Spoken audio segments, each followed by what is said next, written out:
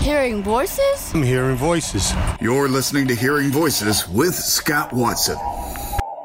This morning on Hearing Voices with Scott Watson, we visit with celebrity dog trainer Joel Silverman. You know him from Animal Planet's Good Dog U, and an occasional guest here on Hearing Voices. So, Senior Pet Month in December, Joel. Can you teach an old dog new tricks? Oh, yeah. You can always teach an old dog new tricks. Anybody who knows anything about me knows that I've been a Hollywood animal trainer for over 40 years. And many of the dogs we get from animal shelters, humane societies, are older dogs. Dogs that have actually horrible behaviors and not trained. And so, and to retrain a dog or to take a dog that's not trained is very, very, simple to do.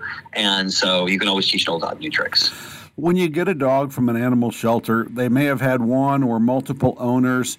How much trust and comfort do they have to have with you before you can engage in the training process? That's a really, really great question, because a lot of times, when you adopt a dog from a shelter, you don't know the story. I mean, they could tell you, the shelter could tell you as much as they can tell you, but they really don't know the whole story. And you have to assume that if a dog ends up in a shelter, if the dog was not a stray dog and somebody surrendered the dog, they probably didn't have a very good relationship with the dog, one way or another, and maybe it was because of training, or they just never had the bond and never have developed that relationship. So anything, if you know anything about me or the guys I tour with, we do a dog training workshop tour. The other two guys, we're all about the bond. We're all about the relationship. All my books I talk about this on my TV shows. It's not even a training issue. You need to develop a bond with your dog. You need to get your dog in a place where your dog wants to please you, wants to make you happy. Find what your dog likes, incorporate those things in that dog's life. That dog is going to be different than other dogs, and there are certain things the dog is going to like, and there are certain things the dog is not going to like, just because it's that particular dog.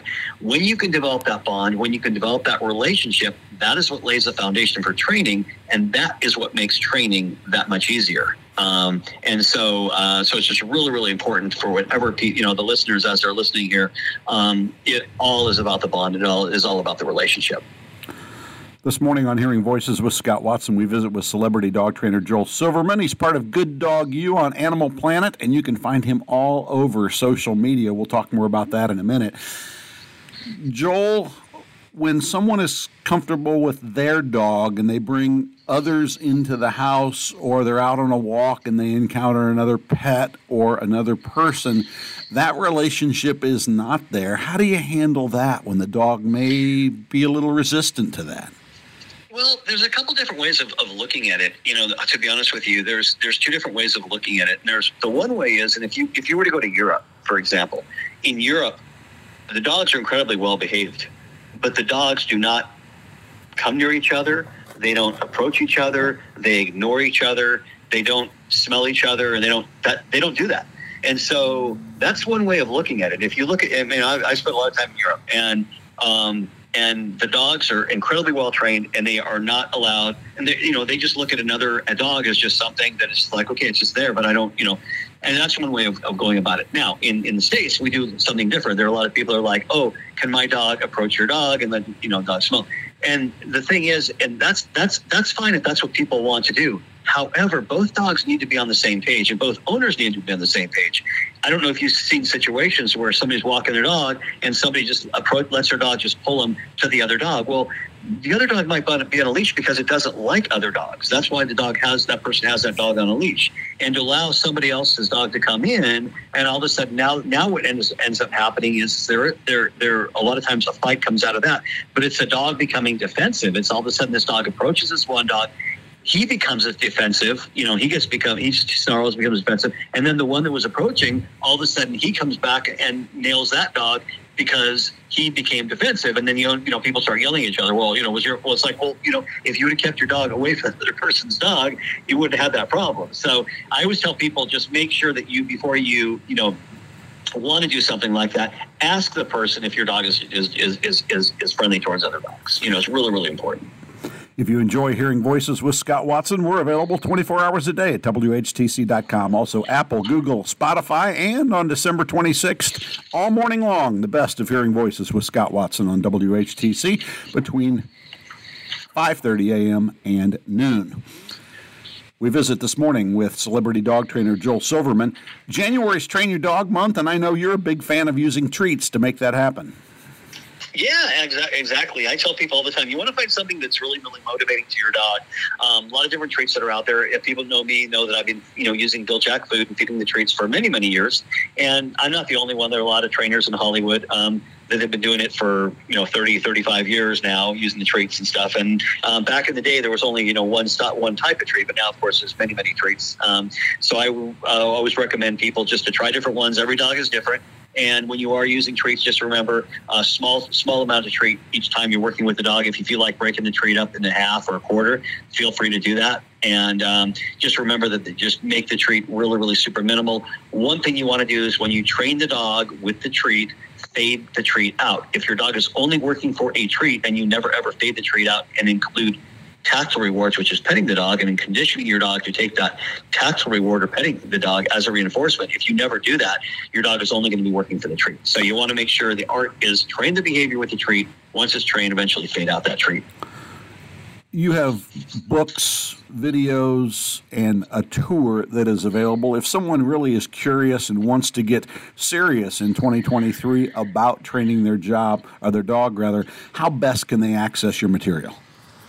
They can actually go to, on Bill Jack, if they go to BillJack.com, BILJAC.com, there's a lot of videos that are out there, little 3-minute training videos we've done over the course of the last maybe 10 years. And a lot of these quick little videos, maybe 1 minute to 3-minute videos, they're there. You can always go to my website, which is joelsilverman.net. Got some information there. You can go to my YouTube page. But I started a tour, you're absolutely correct, about 2 years ago with 2 other guys. We do 3 different styles of dog training. We all are very similar in a lot of ways in the fact that we all just really, really want to get the dog working for us and enjoying the training session. But we do things a little differently. And so when people come to our tour, I'm out for 1 hour, one's out for another hour, another person's out for another hour. And that's kind of how we work. We just kind of alternate. And it's the largest dog training tour in America right now. It's called the Dog Training Workshop Tour. You can go to my website and check it out. Probably 90% of the people that come are professional dog trainers, but probably 10% are private owners as well that just want some information and stuff too. So people are more than welcome to take a look at that as well. And so we just launched it about 2 years ago. And it's just been really, really cool. So he is celebrity dog trainer Joel Silverman. We'll have more with him tomorrow. I'll get free advice and you'll get a case study. That's tomorrow morning on Hearing Voices. Hearing Voices? I'm hearing voices. You're listening to Hearing Voices with Scott Watson.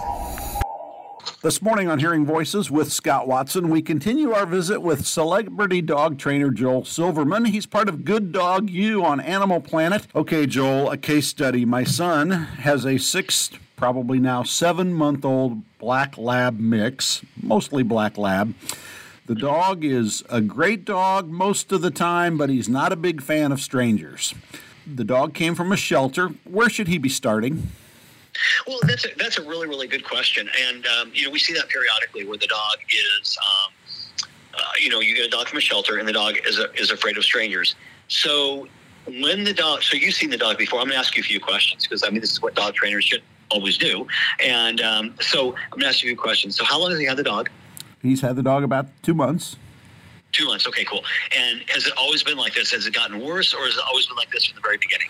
I think he would say that it's getting better, except for there are some other things that are not getting as well as far as urination when a stranger comes in the room. Yeah, okay. But as far as the people go, the first thing I would tell somebody is that they feel like it's getting better. Try to see if they can identify and see if the dog is discriminating on certain people, because the dog might have a fear of a certain person, maybe somebody with longer hair, an older person, somebody with red hair. Because if they came from a situation where the person was doing something abusive to them and they're okay with everybody else, well, if that's the case, then you want to condition the dog and train the dog to be around that person. The way we do it is called desensitizing the dog to that person. And the way we desensitize the dog to a person the dog has fear of is to make that person a prop, nothing more than a prop.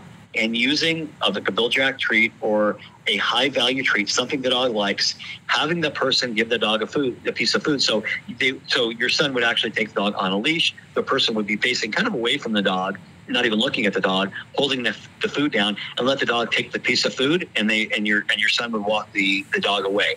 And all the dog starts doing is just walking to the person, getting the food, walking away. We build it that way, and then eventually we start turning the person towards the dog, again, letting the dog take that piece of food and building that trust. And now the person can be kneeling down. Now the person can be moving around, and we start building from there.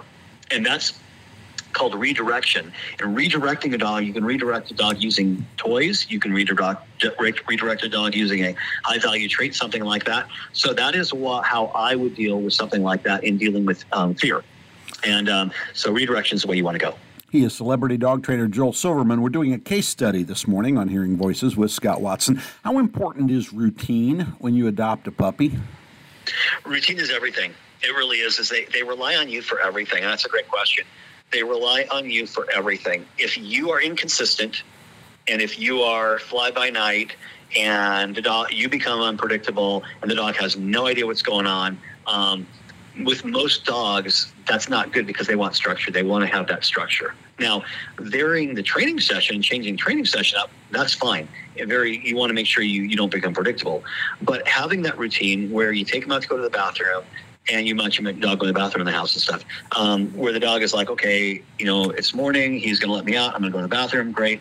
That's how you housebreak dogs, is by creating that structure. One of the things that I mentioned is the dog is well housebroken, but when someone shows up, there are some leaks, and the leaks actually may be getting worse as the dog gets older. Any thoughts on that? That's a great question. That we don't see that very often, but one thing I would say, Scott, is that what people need to do when people come to the house is what I would recommend them do. If the dog, when approaches a person, and for some reason leaks a little bit, what I would do is, and then we talked about that redirection. If you can go, and as soon as people come in the house, have them walk right to the back door and have the dog follow them all the way out the door, let them greet the person out there and go to the bathroom out there, it makes it so the dog is not going to go to the bathroom in the house. And so you'll do that and get the dog conditioned to doing that, and hopefully over the course of time, the dog will get better. But in the meantime, as the dog approaches a person, because there's nothing you can do, to stop the dog from urinating right now, seeing a person. So, but the one thing you can do is take the dog outside to make it so the dog doesn't go to the bathroom in the house. And then over the course of time, hopefully it just gets better.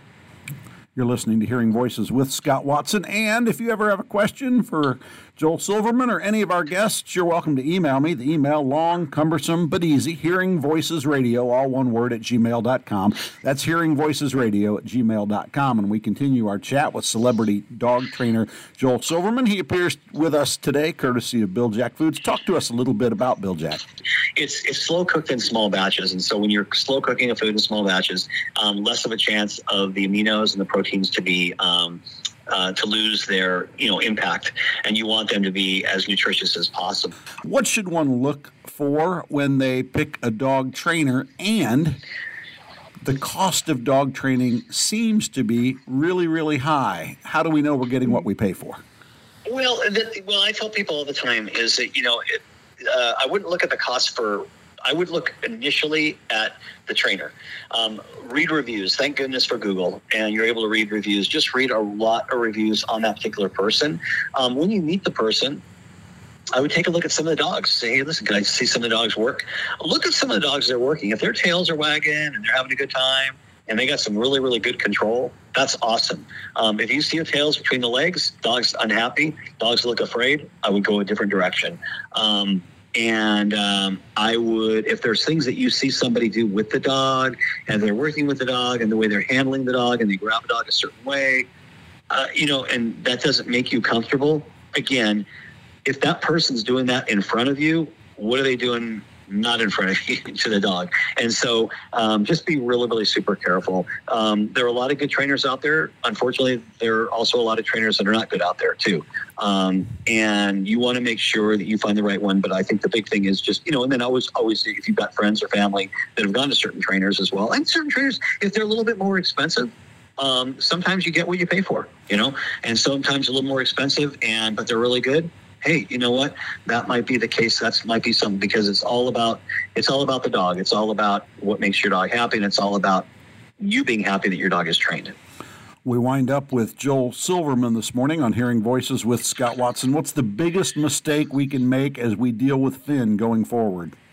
Yeah, the biggest mistake you can make is trying to go way too fast. Little, small steps, baby steps. A lot of people want the quick fix, and you're not going to get a quick fix.